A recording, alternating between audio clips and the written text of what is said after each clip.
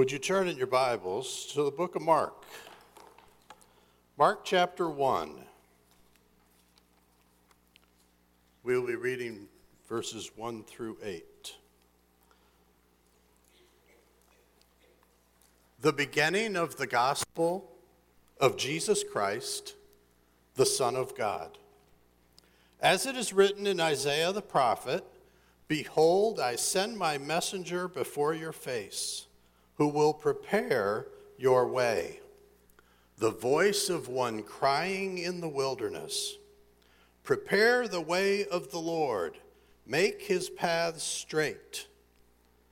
John appeared, baptizing in the wilderness, and proclaiming a baptism of repentance for the forgiveness of sins. And all the country of Judea and all Jerusalem were going out to him and were being baptized by him in the river Jordan, confessing their sins. Now John was clothed with camel's hair and wore a leather belt around his waist and ate locusts and wild honey. And he preached, saying, "After me comes he who is mightier than I, the strap of whose sandals I am not worthy to stoop down and untie. I have baptized you with water, but he will baptize you with the Holy Spirit." Let us pray. Heavenly Father, we thank you for your word. We thank you that you have declared who Jesus is.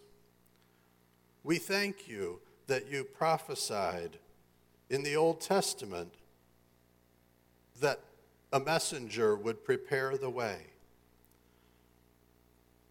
We thank you that we have the rest of the story, the rest of the message. We thank you for your messengers back then and your messengers today. May your message continue to go forth to your glory. We ask this in Jesus' precious name. Amen. The beginning. We often think of, we sometimes say or sing, the beginning is a very good place to start. We think of the beginning, Genesis 1. In the beginning, God created. The beginning of time, there was God. Pastor John mentioned John 1. In the beginning was the Word, and the Word was with God, and the Word was God.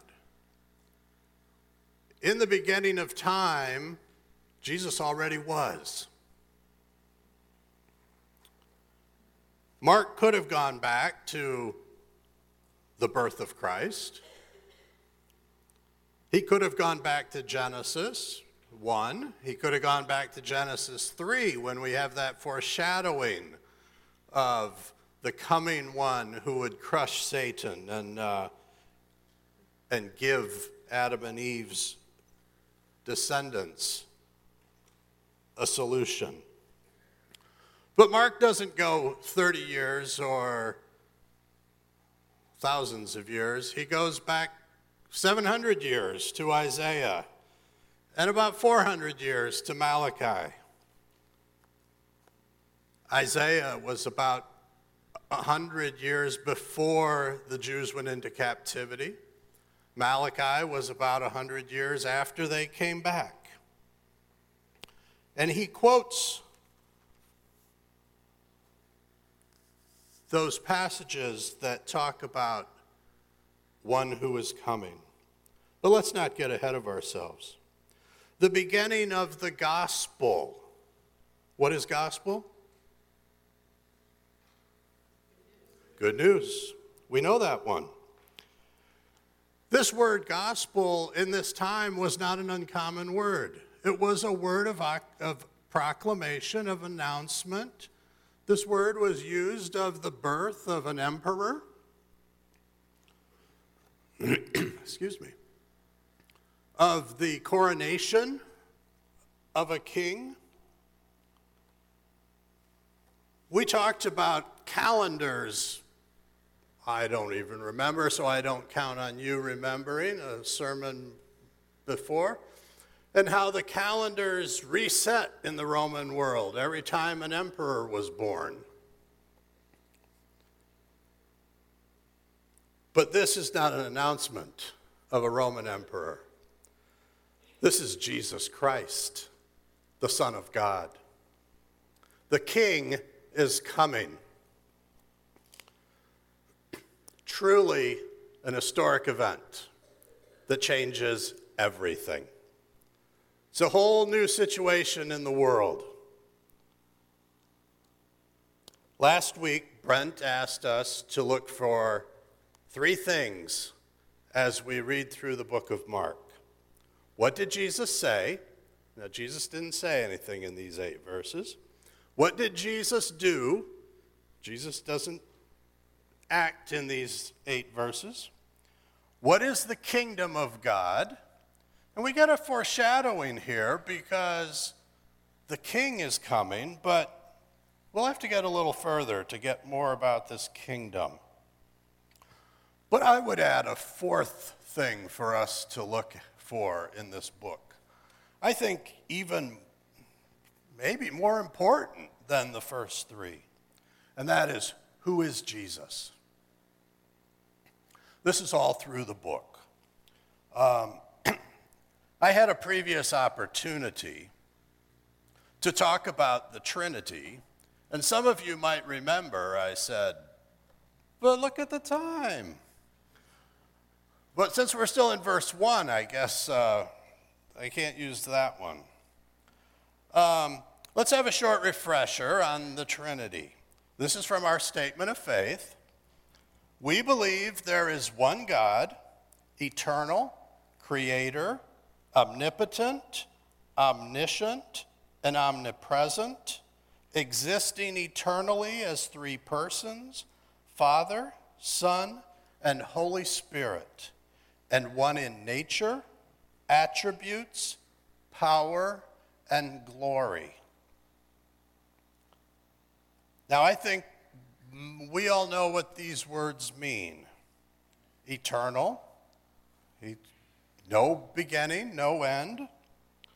Creator, that one's pretty obvious. Omnipotent. Now, anytime we get past 3 or into 4 syllables, people struggle, but all-powerful, omniscient, all-knowing, omnipresent, everywhere, existing eternally as 3 persons, Father, Son, and Holy Spirit. I'm going to settle for I believe it, I can't explain it. And one in nature, attributes, power, and glory. All 3 persons are God. Okay, next slide. Keep going. God the Father. The Father is the executive head residing at the throne of heaven. He is working all events of the universe, past, present, and future, to the fulfillment of his plans and purposes. God the Son. The Lord Jesus Christ was begotten by the Holy Spirit, born of the Virgin Mary, and that he is both fully God and fully man. God the Holy Spirit. The Holy Spirit is a divine person, equal with God the Father and God the Son, that he was active in creation, that he convicts of sin, righteousness, and judgment, that he is the agent in the new birth, that he baptizes all believers into the body of Christ at conversion, that he indwells, seals, endows, guides, teaches, witnesses, sanctifies, and helps the believer. To put it another way, God eternally exists as 3 persons, Father, Son, and Holy Spirit, and each person is fully God, and there is one God.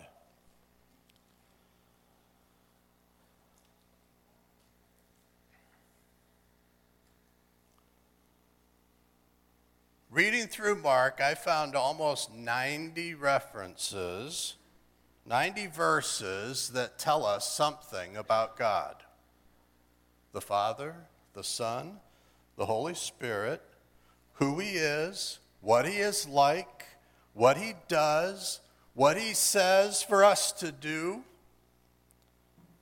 This shouldn't be surprising. This is the gospel of Jesus Christ, the Son of God. Mark knew who he was talking about. He knew what he was talking about. As Brent reminded us last week, we believe Mark was a young man who grew up in the middle of this thing called, what was it called? People didn't know what was going on. The early church, Mark is there. He's probably the streaker in chapter 14, but we'll get to that later.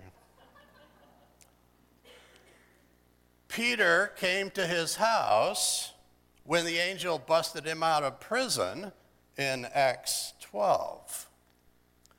He became a missionary with Paul and Barnabas. He bailed on them.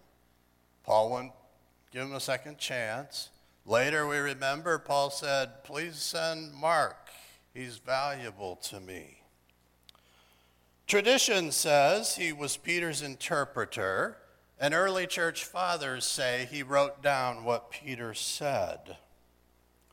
Mark almost certainly saw Jesus, and he was discipled by the apostles.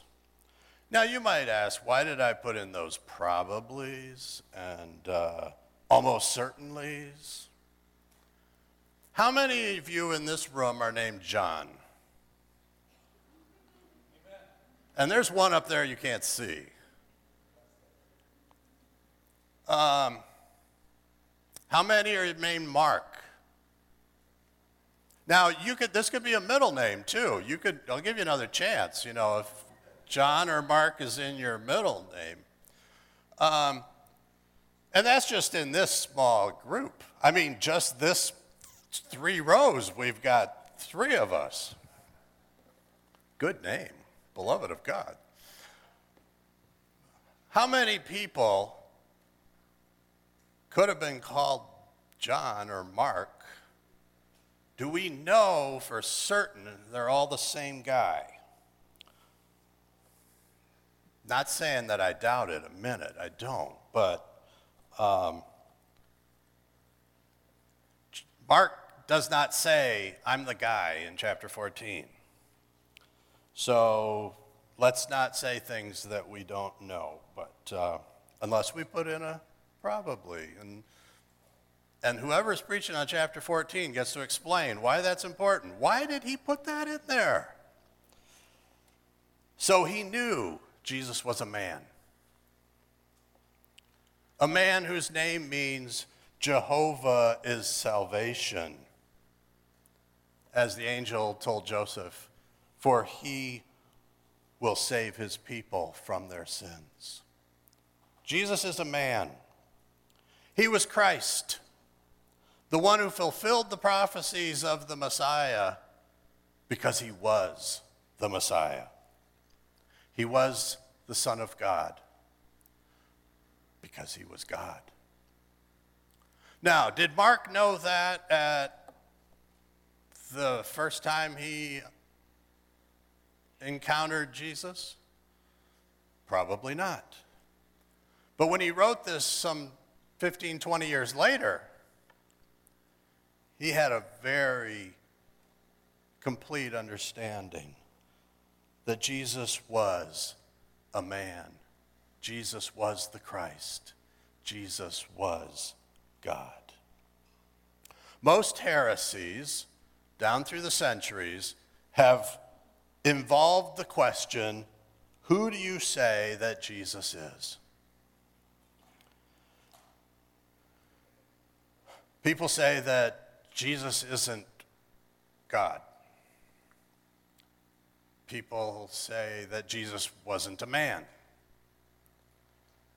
people say that Jesus didn't really die, wasn't raised from the dead.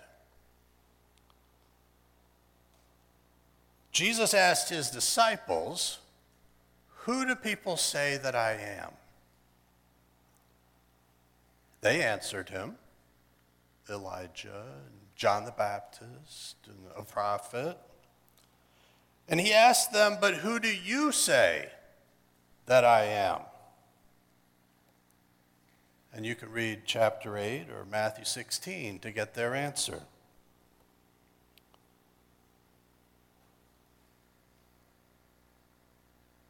Parents, your kids have this question on their sheet. Who do you say that Jesus is? Take this opportunity to talk with them about that, about their answer. The right answer, the simple answer, that fills the line, we all get that. But do they understand it? Do you understand it? Our salvation depends on the answer. I'm going to borrow words from Eric Raymond of the Gospel Coalition. Jesus had to be truly God so he could satisfy God's wrath and secure for us true righteousness and life. He had to be truly man so he could identify with us, suffering in our place and sympathizing with us in our weakness. I was listening to a conversation this week between an atheist and a Christian, and they were talking about being good. And they both agreed that you have to be good to get into heaven. And I'm smart enough not to yell at the radio, so I didn't respond. But I thought, you don't have to be good to get into heaven. You have to be perfect. Good luck with that. Jesus had to be God so that he could secure for us true righteousness and life. We can't be good, and we have to be perfect. Only through Jesus can we have righteousness. Next week, Pastor Preston will go a little deeper into the baptism and temptation of Jesus, as we see there the Father, Son, and Holy Spirit all together. Okay, verse 2. As is written in Isaiah the prophet, "Behold, I send my messenger before your face who will prepare your way, the voice of one crying in the wilderness, prepare the way of the Lord, make his paths straight." Now, if you have a study Bible, either a paper one or online, you probably have a footnote that tells you that verse 2, "Behold, I send my messenger before your face who will prepare your way," comes from where in Isaiah? Trick question. Comes from Malachi 3. Malachi, whose name means messenger. I thought about calling this message messengers, but then I thought the message is much more important. The king is coming, as we sang. Malachi, whose name means messenger, prophesied in the time after the people of Israel had returned from their captivity in Babylon. Been about 100 years. They were still under Persian rule. They were discouraged. They thought everything was going to be back to greatness. Many people thought God had abandoned them. What'd they do about that? They started going through the motions of worshiping God. They pretended, but their heart wasn't in it. They were worshiping God with their leftovers, their sick animals. They were saying the right words at the temple, at the synagogue. But the rest of the week, the rest of the year, they lived like God didn't exist. They lacked reverence. They lacked awe of God. This morning at 9, we were reminded of, from Proverbs 1, the fear of the Lord. And the fear of the Lord is foundational, was the statement made. When we don't have a proper awe and reverence and fear of the Lord, we get sidetracked. So they worshiped without their hearts. Do we ever do that? The messenger in Mark 1 and Malachi 3, the messenger was going to prepare the way of the Lord, the righteous judge who would clean house. While we're in Malachi, and maybe you didn't turn there, Malachi 3,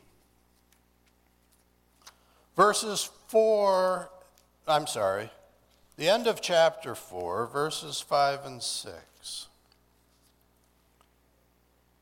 Malachi 4, verses 5 and 6.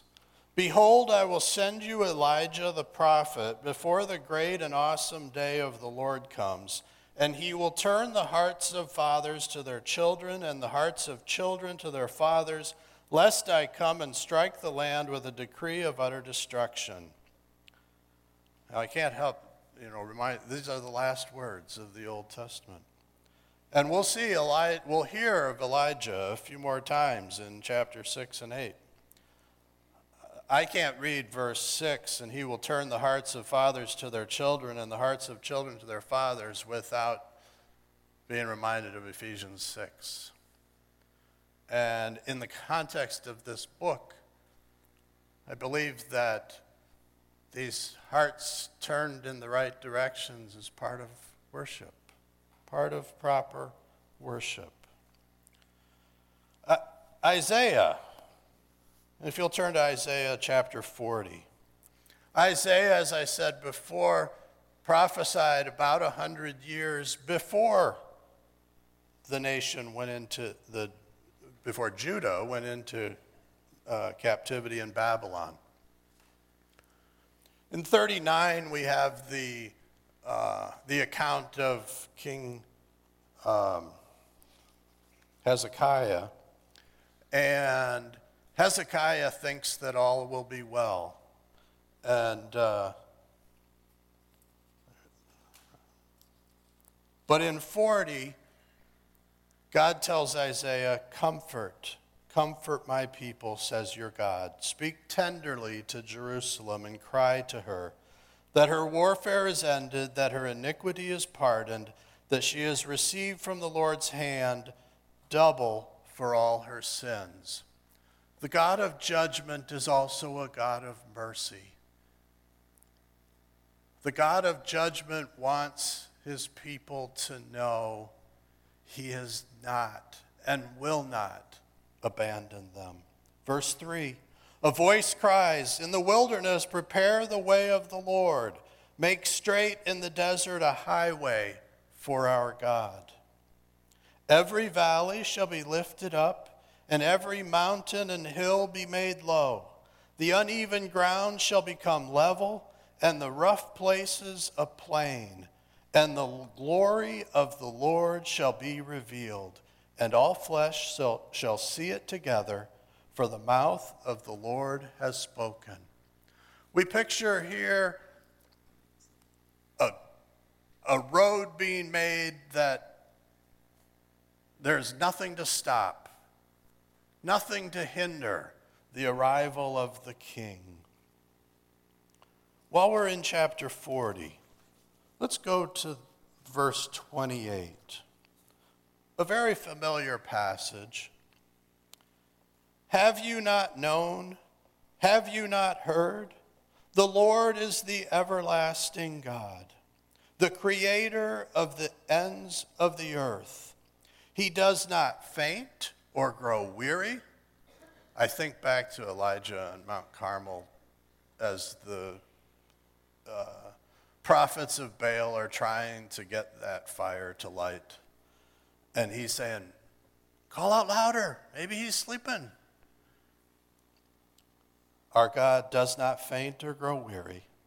His understanding is unsearchable. His thoughts are higher. He gives power to the faint. Some of us can relate. And to him who has no might, he increases strength. Even youths shall faint and be weary, and young men shall fall exhausted. The going will be tough. Even the youngsters will be struggling. But they who wait for the Lord shall renew their strength. The Lord will make it possible, because with him anything is possible. They shall mount up with wings like eagles. They shall run and not be weary. They shall walk and not faint. Hallelujah. Glory to God. Back to Mark. In verse 4, that messenger who comes before the God of the universe, who prepares people to see him, is revealed. John appeared. Have you ever wondered what John the Baptist's life was like? Have you ever wondered, how old was he when he went into the wilderness? Did he know Jesus, his cousin? Did they hang out as kids? Did his parents die when he was a baby and he never knew any of this story? I wonder all those things and way more. And you know how many answers we find in Mark? None. Why didn't Mark tell us what we want to know? Mark tells us John appeared. I mean, you all know, right? John was Jesus' cousin. His mother was Elizabeth, and he was filled with the Holy Spirit before he was born. And when Mary came pregnant with Jesus, the baby leaped in Elizabeth's womb, and we remember those verses that are told to us in other Gospels. John appeared baptizing in the wilderness, proclaiming a baptism of repentance for the forgiveness of sins. What was baptism? Dunking under the water. And then pulling them back up.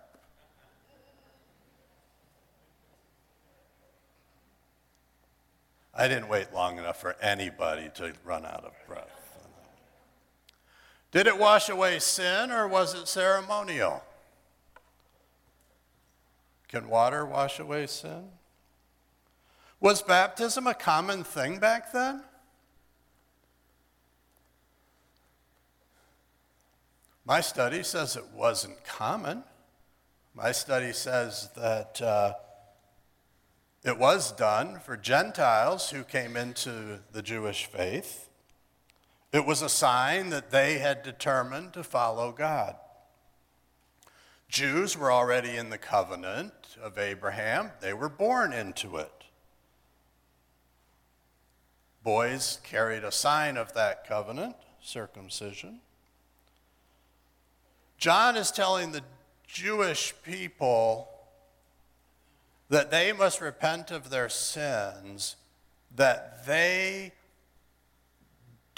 aren't in any better, any more possible relationship with God because of their being born in the covenant than the Gentiles who were not. They must repent of their sins and demonstrate their decision to follow God in just the same way. Now, John the Baptist wasn't making a physical road wider. He wasn't knocking down hills and filling in valleys. He was talking about preparing hearts.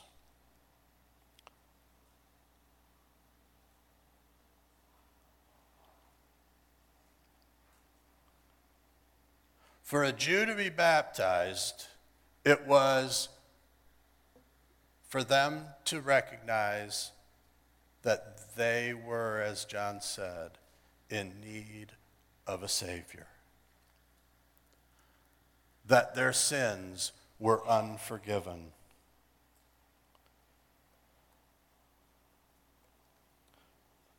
So John's baptism may have been ceremonial, like that of the converting Gentiles, but it indicated a work of the Holy Spirit to convict the people of their sin and their need for a Savior.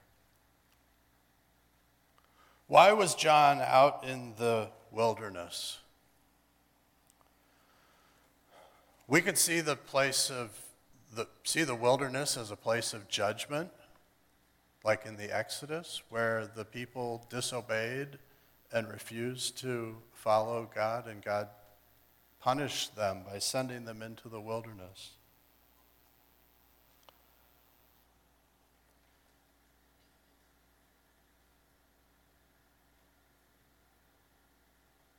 But if it wasn't just about that, was it judgment for the people here? It clearly took intention on their part to go to hear this man that people were going to. The wilderness took you out of your routine. The wilderness took you to a place of less comfort. Who was this man? Why should we go hear him? Is he a prophet? Is he the Messiah we've been waiting for? Why should we go? What's he going to tell us? Is he going to lead us over the Romans? Is he going to overthrow them?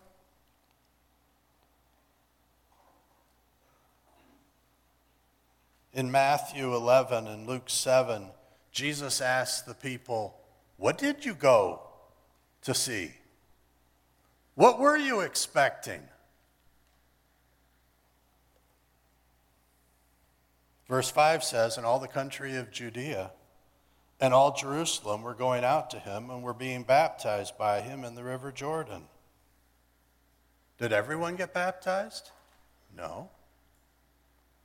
Some people didn't believe. Confessing their sins. Why did some people not confess their sins? They didn't think they needed to. They thought they were already fine with God. Now John was clothed with camel's hair and wore a leather belt around his waist and ate locusts and wild honey. Why did he live like this, dress like this, eat like this? Is that what we're all supposed to do? You know, we aren't told. But I believe the Holy Spirit told him to. A lot of the prophets were told by God to do things that weren't necessarily comfortable. Made them appear to be odd, or at least stand out as being different. God wanted to get people's attention. If you look in 2 Kings 1, verse 8, there is a description there of Elijah. That was 2 Kings 1, 8. King Ahaziah had fallen ill, and he asked some of his servants to go and inquire of the priests of Baal to find out if he would get well. They were intercepted by Elijah, who told them to go back to the king and tell him, "Why are you asking those guys? Isn't there a God in Israel? Oh, and by the way, you're going to die." They went back to the king, and the king said, "Wait a minute, what this guy look like?" They said, "He wore a garment of hair with a belt of leather about his waist." And I can just imagining the king groaning and going, "That's Elijah the Tishbite." Elijah was known for what he wore. It may not be a coincidence that John the Baptist wore the same thing. Verse 7, "And he preached, saying, After me comes he who is mightier than I, the strap of whose sandals I am not worthy to stoop down and untie." Jesus will later tell the people that John was the greatest prophet who ever lived. And John says he isn't even worthy to untie Jesus' shoelaces. I read that a rabbi could make his disciples do just about anything they wanted, but they were not allowed to make their disciples untie their shoes. John is saying, I'm not even worthy to be a slave who unties shoes. How big is your God?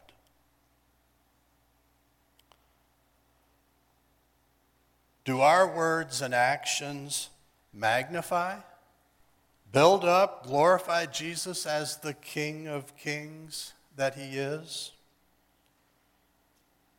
Do we think it's okay to take his place? John says in verse 8, "I have baptized you with water, but he will baptize you with the Holy Spirit."